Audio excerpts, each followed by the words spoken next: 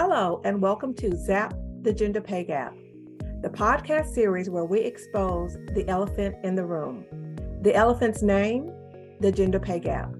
I am coming to you from Memphis, Tennessee, located on the banks of the mighty Mississippi River. Nestled in the southwest corner of the state, Memphis is home to the blues, barbecue, and so much more. I am your host, Gwendolyn Tucker.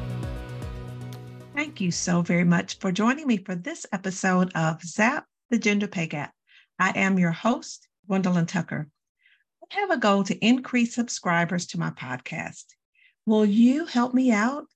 I'd be ever so grateful. Just click like and subscribe. That way you'll never miss an episode.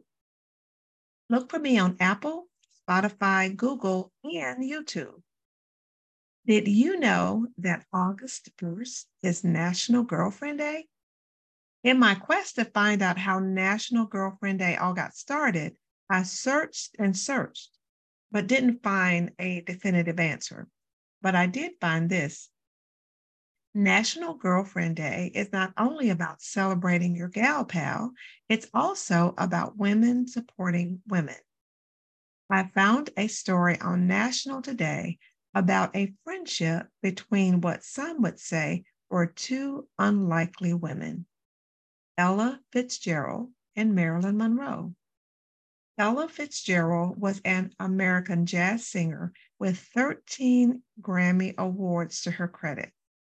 Also known as Lady Ella and the Queen of Jazz, Ella Fitzgerald was African American, and Marilyn Monroe was an iconic American actress, model, and singer.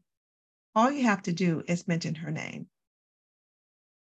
One of National Today's favorite stories of female friendship is between these two women and involves Fitzgerald attributing her big break to Monroe.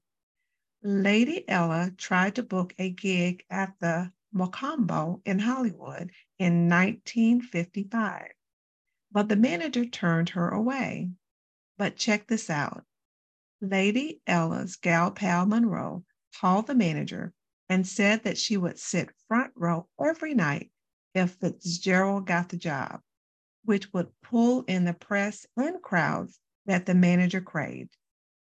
Fitzgerald would say later, after that, I never had to play a small jazz club again. Talk about a big break. Can you imagine what that did for Lady Ella's career? Not to have to play a small jazz club again? Marilyn Monroe had a hand in putting her on the map. It was up from there. I am very fortunate to have some great female friends. One of my closest friends to this day is a friend from childhood. Tina and I grew up together in a small town in Florida, graduated from high school, moved away to different states, and we're still close friends to this very day. My parents even adopted her as their baby girl. But I thought I was supposed to be the baby. Yes, they said, but she's the baby girl. I guess that's what friends are for, huh? But I don't mind. She brought much joy to my parents and our family, and I am so blessed I get to call her friend. When I launched this podcast, she was one of the first to celebrate me and offer her support. When I launched my podcast, she was the first to celebrate my accomplishment. And she offered her support, but she didn't stop there. After receiving my first email, she replied, "Thank you, Gwen. This is good information and serious food to consume. Is it okay to share?"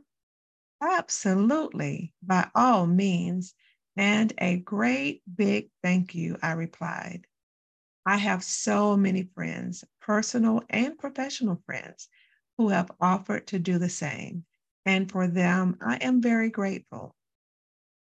I created this podcast, Zap the Gender Pay Gap, to expose the elephant in the room, to make it visible, and to uncover it so the whole world can see it for what it truly is.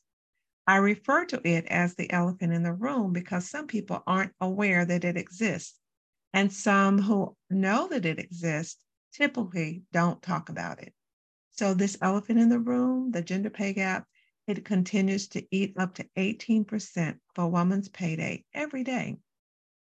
This elephant is an eating machine.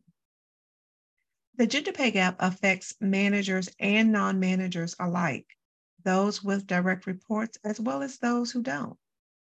A lesser known fact is that female managers earn 90% on average what male managers earn. That means there's a gap of 10%. You may be thinking, girlfriend, say it ain't so. Now, you know it's not proper grammar, but I do get your meaning. Yes, it is so. I started my career in cost accounting and earned my designation as a certified public accountant during my days in internal audit. And I was promoted to manager. And I was responsible for overseeing audits for a segment of our business. And so as I conducted research on the pay gap, it was only natural that I start with titles of positions I had held, which were accountants, auditors, and financial manager. The earnings ratio for these professions were not 82%, they were lower. For accountants and auditors, the ratio was 78%. Well, this couldn't be. So I took a look at financial managers. Surely financial managers, the ratio, it would be much better, right? No, it wasn't. For financial managers, it was much worse. It was 66.1%. You do the math calculating the gap. Yes, the gap is almost 34%. Talk about this elephant being an eating machine. It's greedy. No wonder they're huge animals. Now, after collecting myself, I just had to take a look at some numbers for other female managers. Now, I already mentioned that I almost fell out of my chair when I saw the earnings ratio for financial managers at 66%. But what about other managers? Now, there were some bright spots for female managers in human resources and in IT. The earnings ratio was a little bit better at 91% or more.